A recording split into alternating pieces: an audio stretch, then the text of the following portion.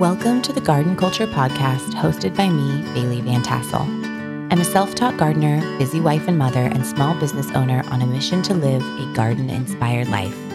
Each month, we will explore what's going on in the garden and fields, as well as get to know incredible people who infuse their own lives with the magic of the garden.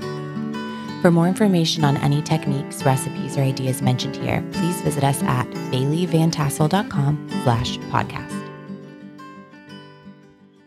Welcome back to the Garden Culture Podcast. I am Bailey Van Tassel, and today we are jumping into a subject that's really timely. I'm speaking with Brianna from Blossom and Branch Farm about the floral industry and sustainability. And I don't want to be a dark cloud on Valentine's Day and Mother's Day, which are like such lovely flower-based holidays, but I do want to educate and inform you guys on the sustainability issues surrounding flowers. It's something that's new to me, which is why I reached out to Brianna specifically and was like, I need to chat with someone to talk about just the global state of flowers, right? Most of the flowers that we buy or send conventionally are imported from other countries, and the practices in growing the flowers and getting them to us, all of that are something I think that you should know about. So Brianna and I will jump right in.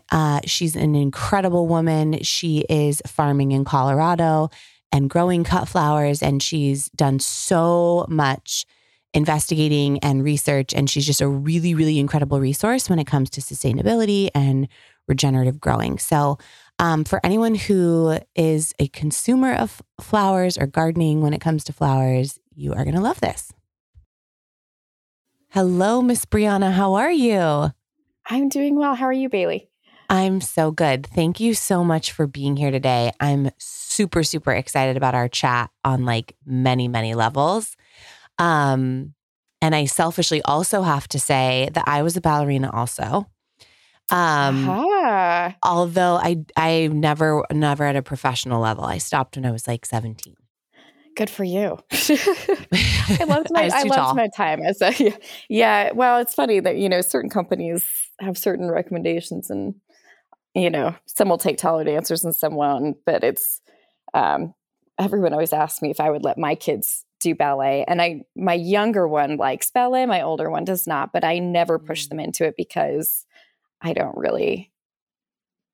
It's not that I support the arts and I love the arts, but ballet is a very toxic, let's not kid ourselves. Ballet is a very toxic environment to grow up in when you're young and impressionable. So I'm glad for the discipline that it gave me, but yeah, I am also happy to have moved on to gardening and be able to focus on something other than physical appearance. Yes. Oh, for sure. Yes. So, okay, that was just starting off with a total digression, but I continue to learn so much from you and love the perspective and the angle that you take on gardening, on soil regeneration, on getting back to natives, growing flowers, all of the things. But I would love to hear you tell us in a nutshell kind of who you are and what you do briefly. Sure. So my name is Brianna Bosch, and I own a farm called Blossom and Branch Farm, and we are in Colorado. So we're actually not too far from the metro area. We're I would not consider us quite an urban farm, but a suburban farm. So we have 2 acres, and we have been farming it for 4 years now.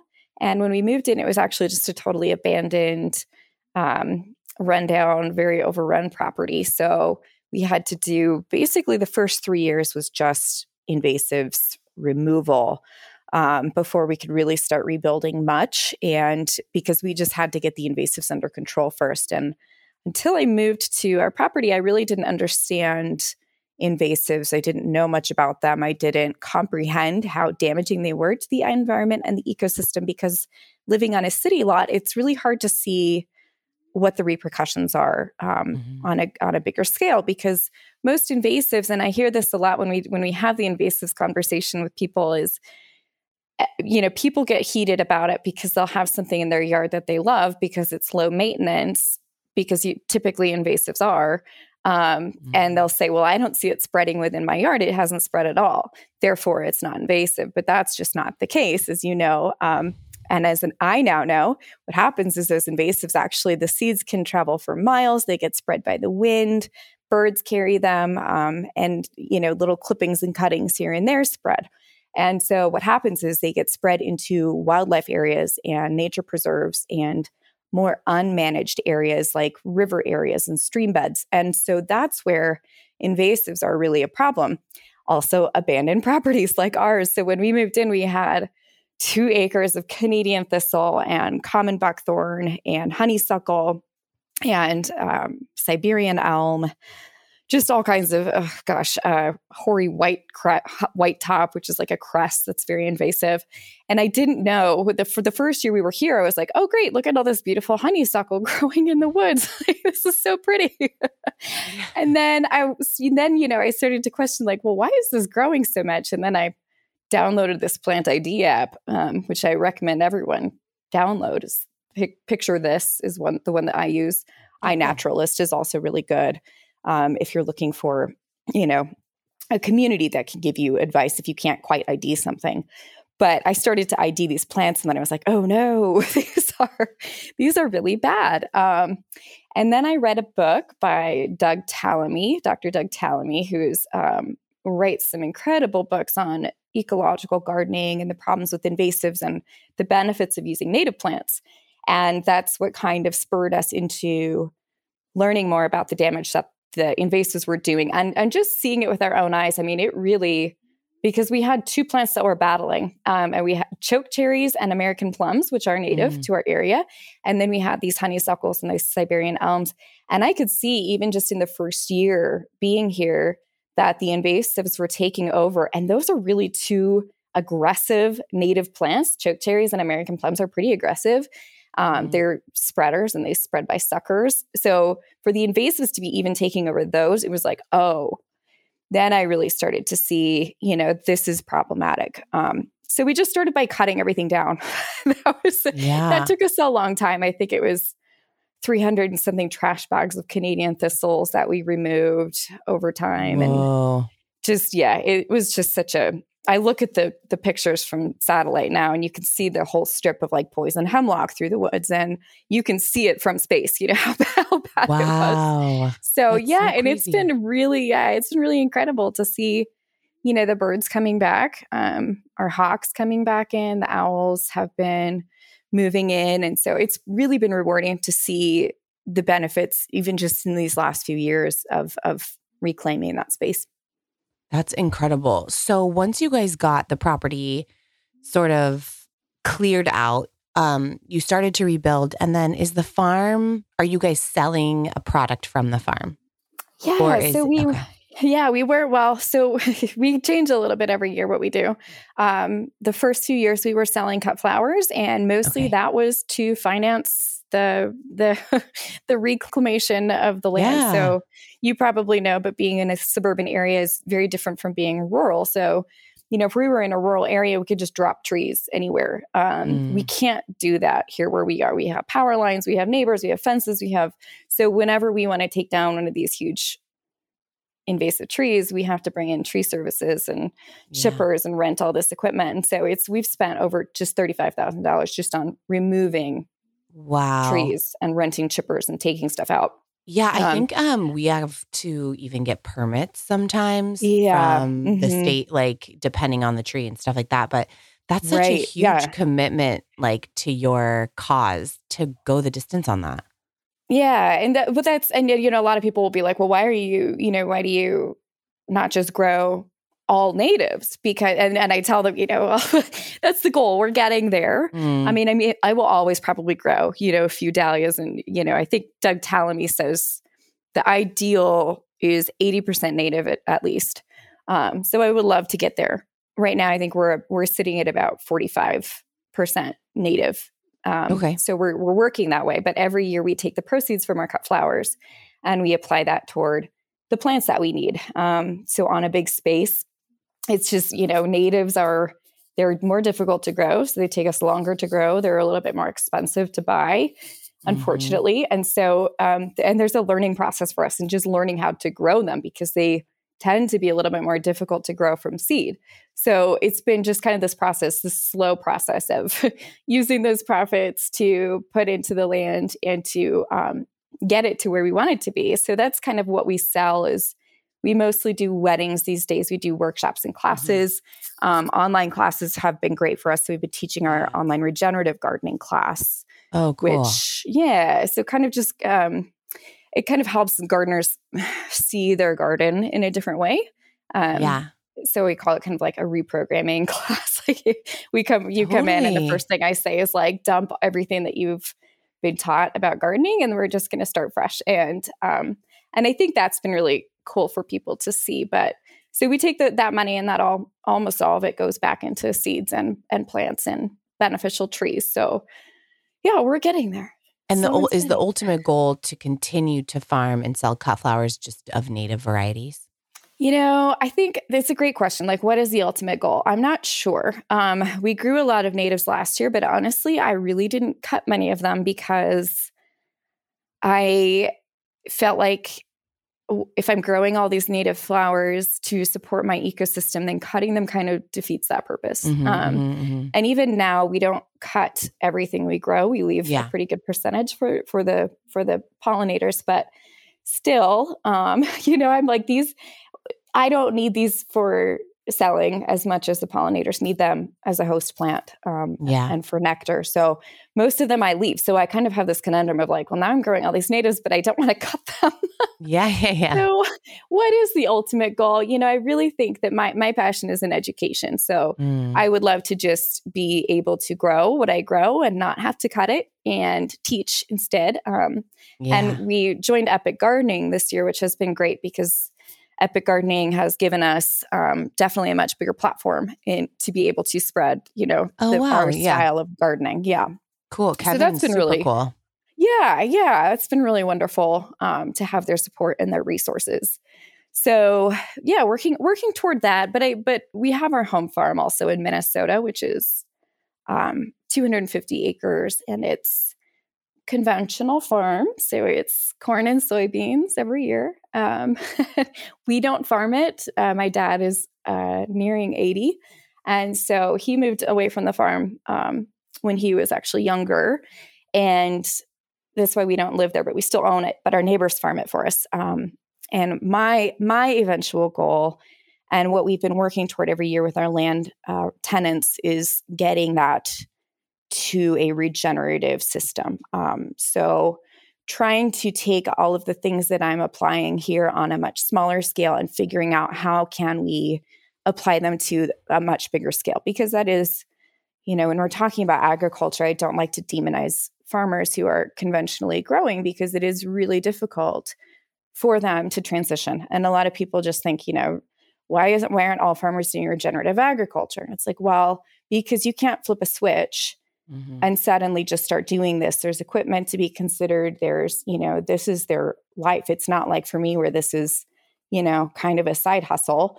This is their main form of income. And they usually have millions of dollars that they have to finance, that they're still in debt for a lot of this equipment. So it's not an easy switch. It has to make financial sense for those farmers. A lot of that is the system of food production, and the farmers are, not paid fairly for their work, and it's not really their fault. They're kind of stuck in the same system, just like the consumer is. So I don't like to demonize farmers, but we do a lot of testing here of like, let's try this cover crop. And then we grow something like corn and see, did this cover crop negatively or positively affect our corn production so that hopefully someday we'll be able to, work on getting that implemented on a bigger scale.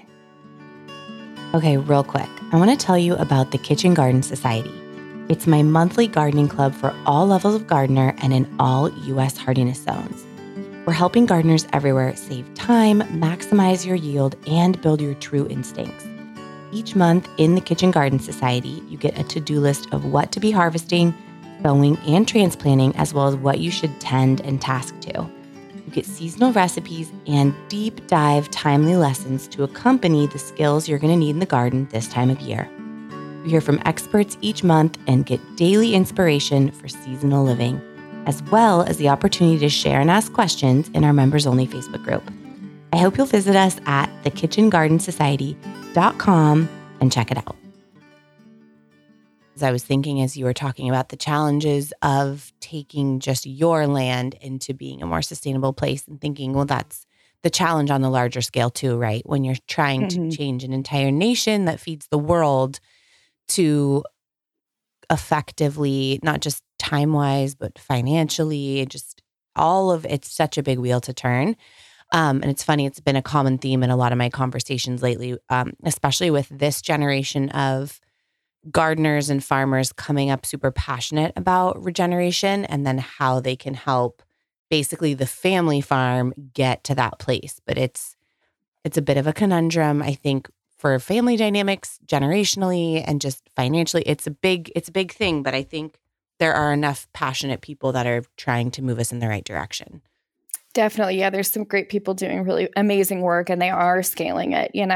One great book is Gabe Brown, Dirt to Soil. And he's actually, implementing these practices and has been very financially successful doing so. And so I think having a farmer show that is much more impactful. And I often hear people will write to me all the time and they'll be like, have you seen Kiss the Ground? Yes, I've seen Kiss the Ground. It's a great documentary. I think it was great to bring knowledge to, more people about soil health. But it was told by celebrities and it was a message that was given by celebrities. And that is not going to convince a farmer to do much, if anything. To have someone like, I'm not going to name names, but some of the people in that movie have a private jet and 20 cars. And, it's like, so they're expecting a farmer to fix and do carbon drawdown and fix the problems of the world on the limited income that they have. And they're being told this by someone who's basically causing the majority of those carbon, it's like, so, and then we wonder why they don't take it seriously. It's, it has to come from the people who are trying to do it and not from, a celebrity narrator. Yeah. Well, okay. So rant. No, I totally get it. And I think there would be a lot of nodding heads, yes, from that community.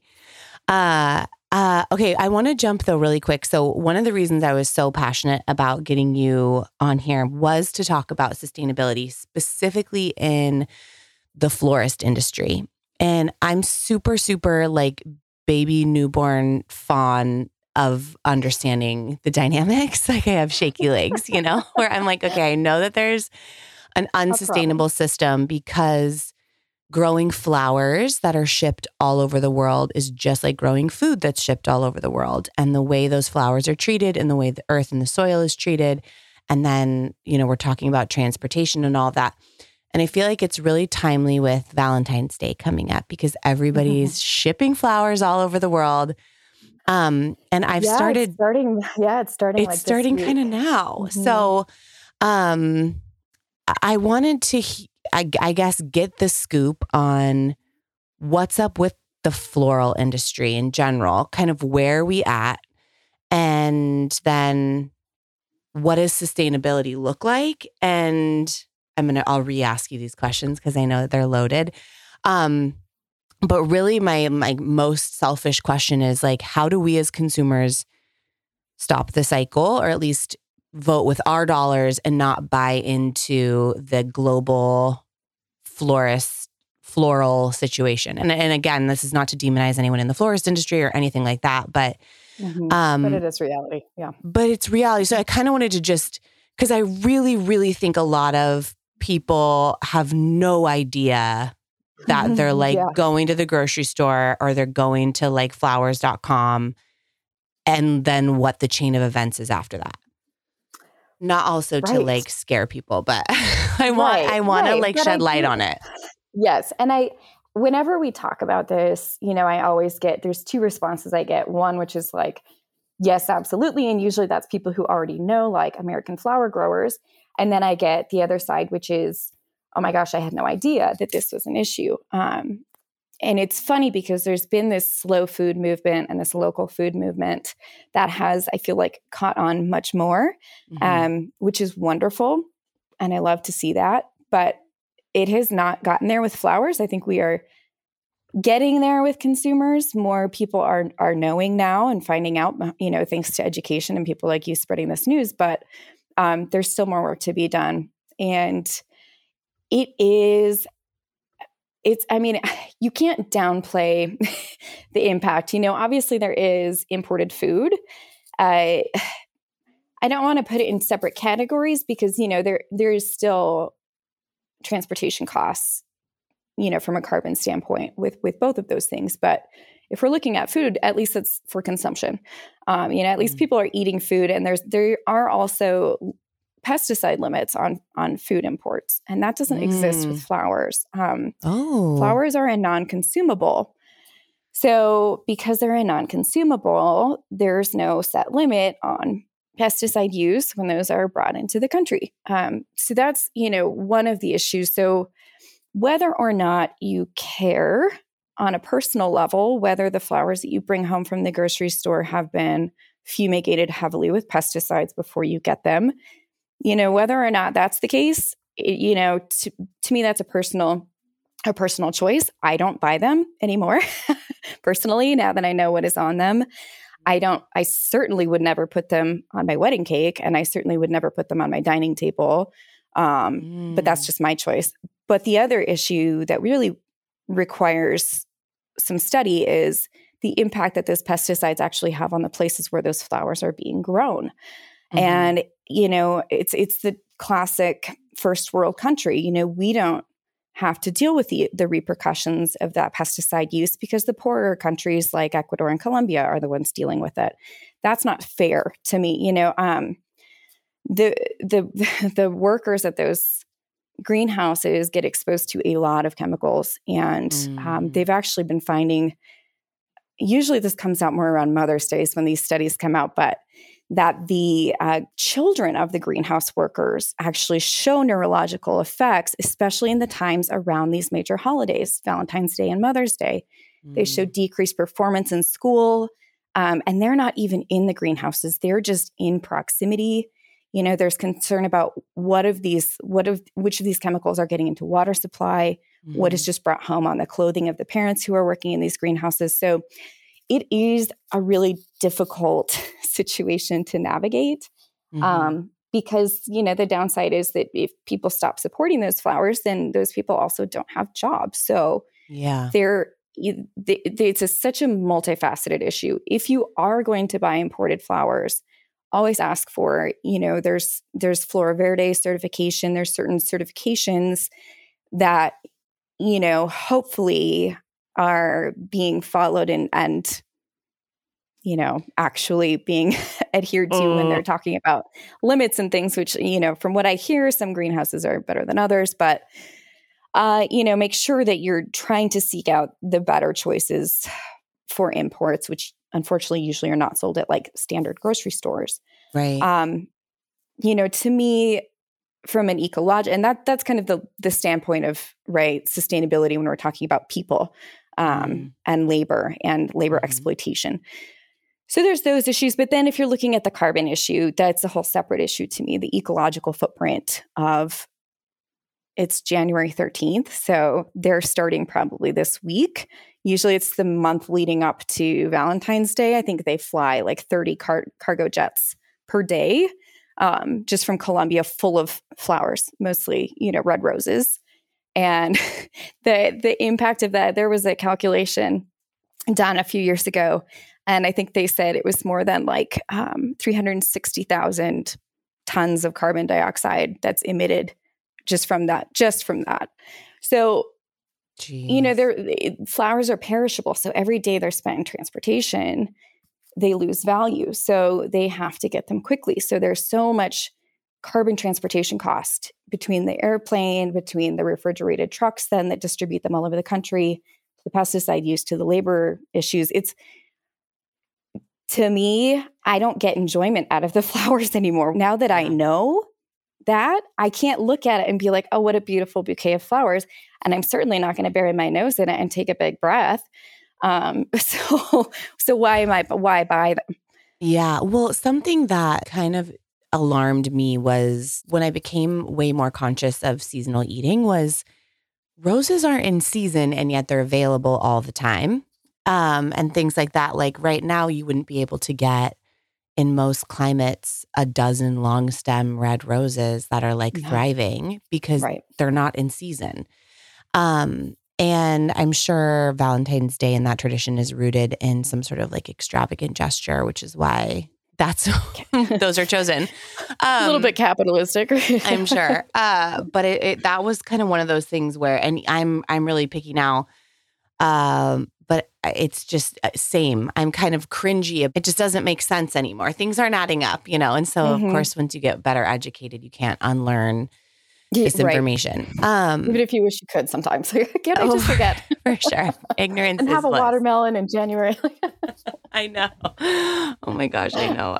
I had this major guilt moment in Trader Joe's because I was just craving, I'm so pregnant. I'm like going to give birth live on this podcast. And I just wanted a cucumber to eat. Like I was craving like those like crunchy cucumbers. And I was like, these aren't in season. And I just really feel like I want, anyways. Oh, I totally know. The dilemma. I totally know. And then when you think that you can't have it, it's almost worse. And I'm like, I have to have this. Anyways, so yes. Okay. So with the florist industry, obviously there are major carbon issues. There's soil issues, the labor issues as well. I think it's hard to look at these realities. And I worked for a while with a dress company called Christy Dawn, and they're a lovely fashion brand focusing on regenerative cotton. And when I saw that they did a really good job of educating a bunch of us on the process of acquiring land and rebuilding it. But they showed us the people that were working the farm when it was not regenerative. And it was just, I guess I want to say, quote, air quotes, like a traditional farming methods full of fumigation and pesticides and chemicals. And the farm workers, you can see physically on their hands and arms the health issues and rashes. And I mean, this is majorly putting people's lives at risk, their fertility at risk, their children at risk. And when they switched over to this regenerative method of growing, which took a lot of time and money, they saw an immediate change in the farm workers' health. And they saw, we're talking about like up to their biceps in like welts and rashing, not to get graphic, like trigger warning for anyone. But it is bad. Yeah. But it was like, you got to see it with your own eyes and really understand. In the fashion industry is like, talk about, it's a whole nother podcast I could start to talk about that. And, cotton and the fashion industry. Yeah. It's whole, cotton is the crop that uses actually the most pesticide because it is definitely one of the worst. But yeah, we've seen the same.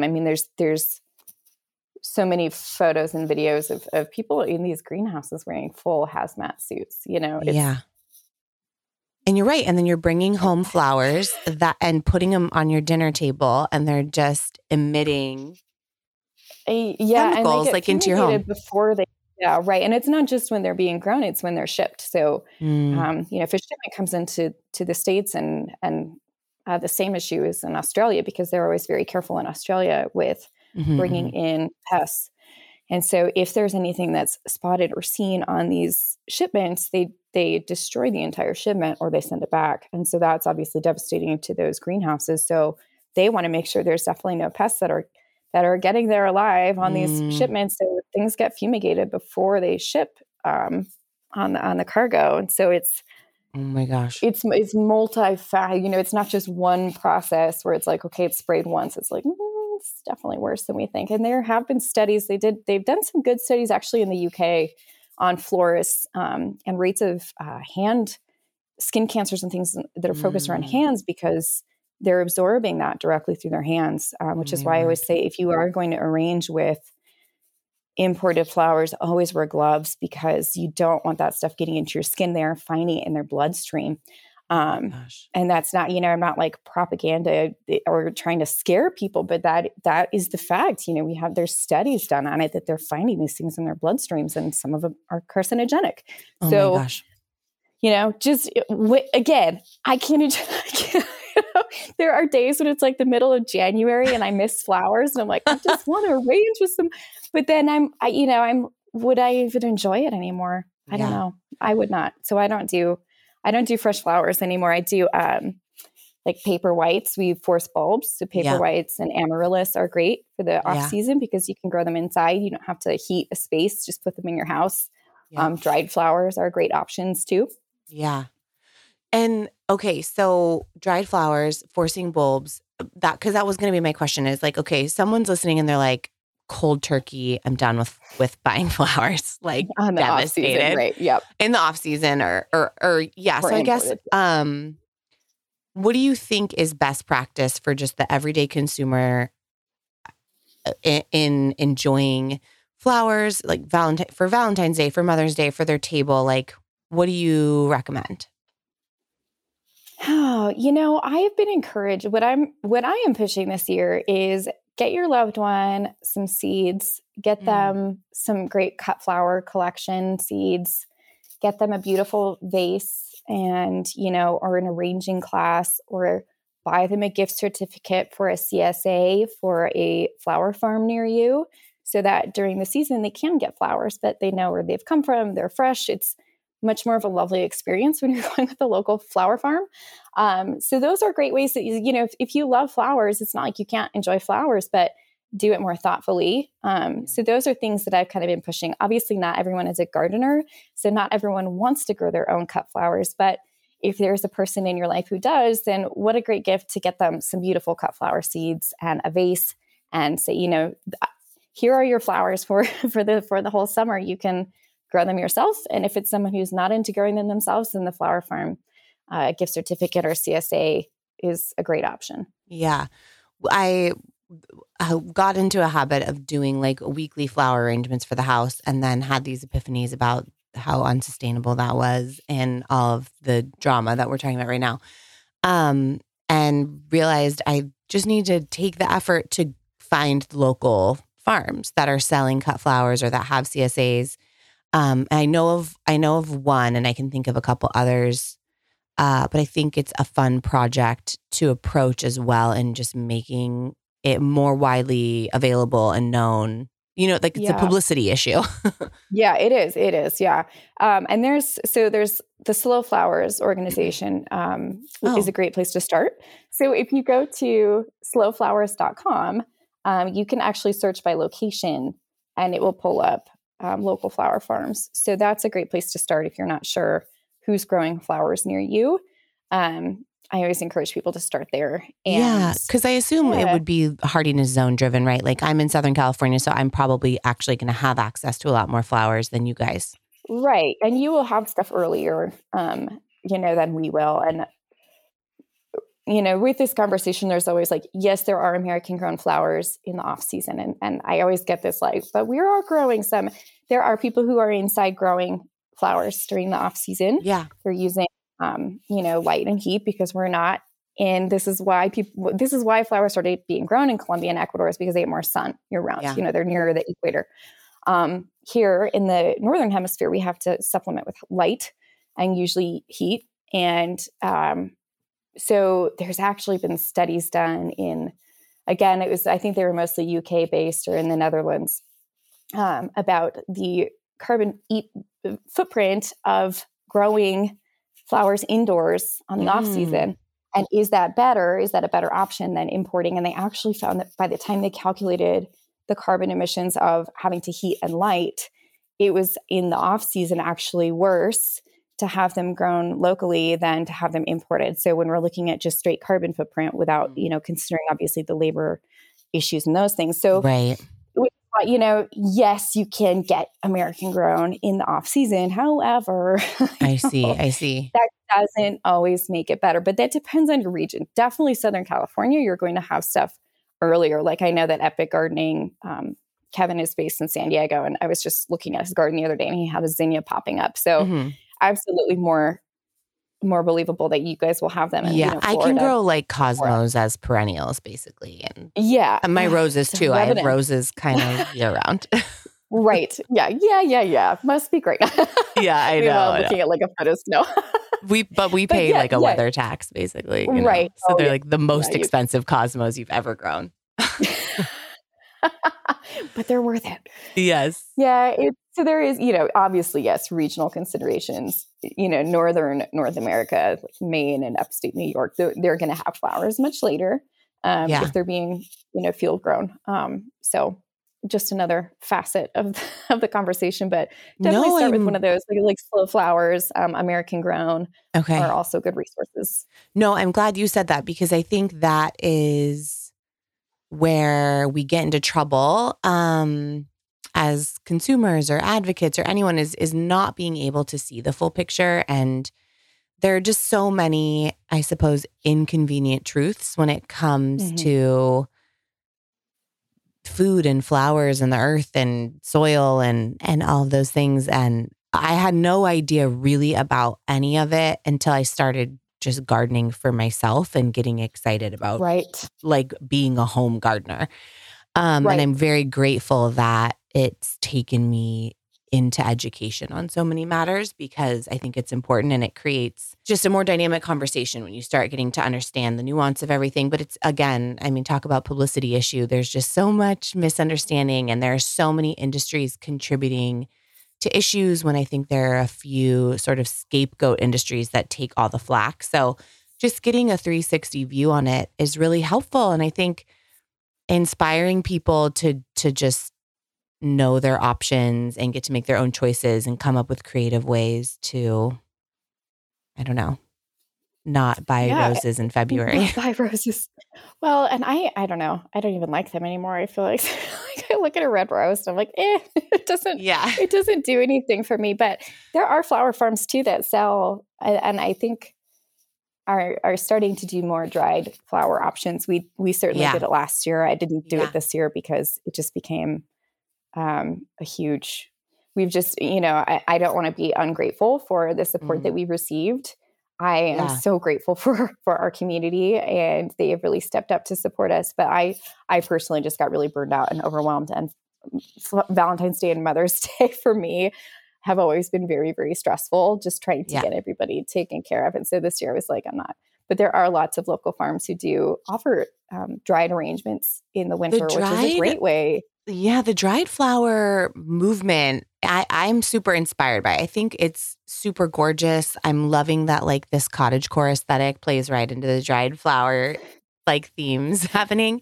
Right. But I've even seen like on Instagram, like wreath rooms and dried flower. Just it's so stunning to me. And it's an area I don't know a ton about in terms of what to grow and when to grow it and how to, it's not hard to hang up a bunch of flowers and let them dry, but you need to understand the nuance of what to grow, when to grow it, how long it takes to dry, and you don't want it to get moldy and blah, blah, blah. So, it's a goal of mine to dig into more, but I think that's a different process than growing and selling a live flower. It is. And people think it should be cheaper, but really it's really not that much cheaper because you're still starting with like the base price of the bunch of flowers, but you're adding in time for drying it. You have to process them a little bit differently. Like we remove more of the leaves before we're going to dry the flowers. We have to hang them for a certain amount of time, and then we have to take them down so that they don't start to fade. And then we pack them away in boxes so that they don't get, so you almost have to like cure them. Yeah, you have to. Yeah, it's a whole nother process, and they're also very messy to work with. Yeah. So when you have like last year, we had our whole flower barn full of dried flowers, and it was beautiful. And people would walk in there and be like, "Oh my gosh, this is amazing!" But it was a nightmare to clean, and so I don't want to brush over that like aspect of dried flowers. Having a bunch of like prearranged dried flowers on your table is great. To be the one arranging them is a different story because and that's why we do it in our barn and we let people come here and do it because it makes such a mess. Cool. And it's just, you don't want to be cleaning up, that mess all the time. So we didn't do it that much this year because I just needed a break from cleaning up dried pieces and bits and stuff. But it is really fun and interesting to see the things that do dry nicely. And some things just dry like on the stem. And I love those things. That northern sea oats is one that we grew a lot of this year. Well, we grew a lot of it the last 3 years, but this year it really started to flourish. And as it ages on the plant, it turns this beautiful bronze, and then it kind of bleaches out naturally with the sun. So it has all these different phases where you can just pick it right off the plant and bring it in. So I don't have to like do that hanging process and all that stuff. I'm trying to grow more of that, where I'm like, just dry in the field, or in the garden, let me come out and cut it, and not have to deal with all the mess and the work in between. But I like the things that can naturally bleach, because that is another, there's every day I go a little bit crazy when I go on Pinterest, because I get so many flowers, and I get a lot of dried flower stuff. And a lot of the trend now is dyed and bleached. You'll see that a lot at Valentine's Day. So pinks, and this is part of the sustainability thing is, there's been a lot of quote unquote sustainable floristry movements, and they're like, oh, we're using dried, but they're using bleached and dyed dried flowers, which if you're spray painting a flower, it's non-compostable now. So it becomes landfill waste, where it should be a fresh product that you should be able to compost and not worry about it and not have it go to landfill. There's a lot of issues with the chemicals that go into bleaching and dyeing. So, if you are going to go for a dried, seek out naturally dried and naturally bleached. Sun bleaching is a thing, but usually the really, really white flowers are the flowers that are like kind of weird color, like blue or like very bright pink. Right. Typically are dyed. I mean, it just makes me think, like, is nature not good enough? Like, and this is like, and this gets into like a human issue too. Like, is aging and just being human like not good enough? You know what I mean? Like all of that oxidation. We always trying to mask it's just the natural beauty that is there. That's there in aging and is there in nature. And there are some beautiful Heather up at Boreal Blooms, and she's up in Canada, does some amazing dried stuff, and these huge, beautiful bouquets, and so colorful and beautiful and naturally dried. And so, if you want inspiration for like really great natural dried, that's a great source. I was going to say, whenever I'm like, I was going to ask two questions. One that I always ask, and we'll kind of wrap up with that. But I was going to say, are there recommendations for what your I guess I'll make it 2 in 1. What are your favorite flowers to grow that you feel like are good for the home grower to get the biggest kind of bang for their buck in terms of cut flowers and dry flowers? So for cuts, it depends on how advanced you are. There's different levels. My all-time favorite is the Lisianthus, because it has like a 3-week vase life. And they bloom for forever on the plant, and they're fairly drought tolerant, and they're native to my area. So that's one that I love, but it's also a very difficult one to start from seed. And we do have a video about how to do it if you want to try it, but always one that I recommend for more advanced growers. But for, a beginner grower, zinnias, even though, it's so, I guess people maybe think that zinnias are overdone, but they come in so many different colors. Yeah, there are varieties and sizes that you don't even know are zinnias when you see them. I was kind of they're like the Benneries look. Yeah, they almost can look like a dahlia. So zinnias are a great option, and they're also well behaved. So if we're going to put them if we're going to interplant in our garden, zinnias are a great option because they're not going to get crazy. And I warn people there's some beautiful cosmos. We've actually stopped growing cosmos at the farm because they are not well behaved. And actually cosmos are invasive in a lot of the United States, which is something that many people don't know. But if you've ever grown cosmos, because they spread really rapidly on their own. So a lot of that depends on where you are in the US, but we don't grow them anymore because they don't make a great cut flower. They don't last super long in a vase, but also they tend to spread a lot. So zinnias are great. Snapdragons are also wonderful, especially if you can get the longer, taller ones. I also like salvias. Salvia is a great one for bees. It dries nicely, and it's a nice kind of spike element. So I always kind of like to think if I'm just growing a few things to include different textures and different shapes. So something that's, wider and flatter like a zinnia, something that maybe has a little bit of a spike like a salvia or a snapdragon, and then something that's a filler, so maybe a scented geranium, or you can even use herbs as a filler, so basil is always one that we like to add in there. Oregano is also a really great cut when it goes to bloom. We grow a few different varieties of oregano just for that purpose. So, but a lot of it depends on where you are, what kind of situation you have set up for your cutting garden. If you're growing just a cutting garden on its own, or if you're interplanting it with other stuff. So always be mindful of height. And because some of the cutting flowers can get kind of tall, and so they can choke out some of the other things in your garden. So always looking at the seed packet, determining, okay, maybe I should put these toward the back of the garden so that it's not blocking out the sun and in other places for other plants. I love that. This is such good information. And as people, I always want just basic gardening to there to be sort of like a gateway drug for people to get hooked into gardening. And then as you get going on your journey, to really get sucked in. You get sucked in. But the getting excited by the nuance of you're talking about, what to grow, when to grow it, where to place it, for example, cosmos they have become somewhat invasive in my garden because they just drop seeds and spread and they're easy to grow, but they are kind of rude because they're just I'm taking over this space. Yeah. This is mine now.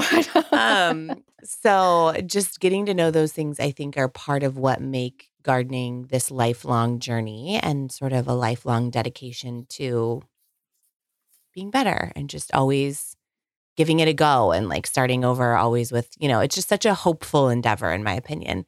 I agree. And you and I know that we've talked about this before, but the mental health benefits of being outside and being in the dirt and bringing your kids out there and having them help you. And there are benefits beyond, right? Oh my gosh, of course. Just the harvest. So yes, for sure. For sure. Well, this has been so enlightening. Thank you so much for joining me. And I'm so excited to continue to learn from you. You have a really, really great way of educating. So I'm glad that's the direction that you're continuing in because I feel like you do a really great job. Thank you, Bailey. I really appreciate that. I hope so. And yeah, if people want to follow along, we have our Instagram. We're just getting our YouTube really up and going this year. Tell us all the places to find you. Yeah. So YouTube is where we're longer information, obviously Instagram and social is always here's 7 seconds of information, which is never enough.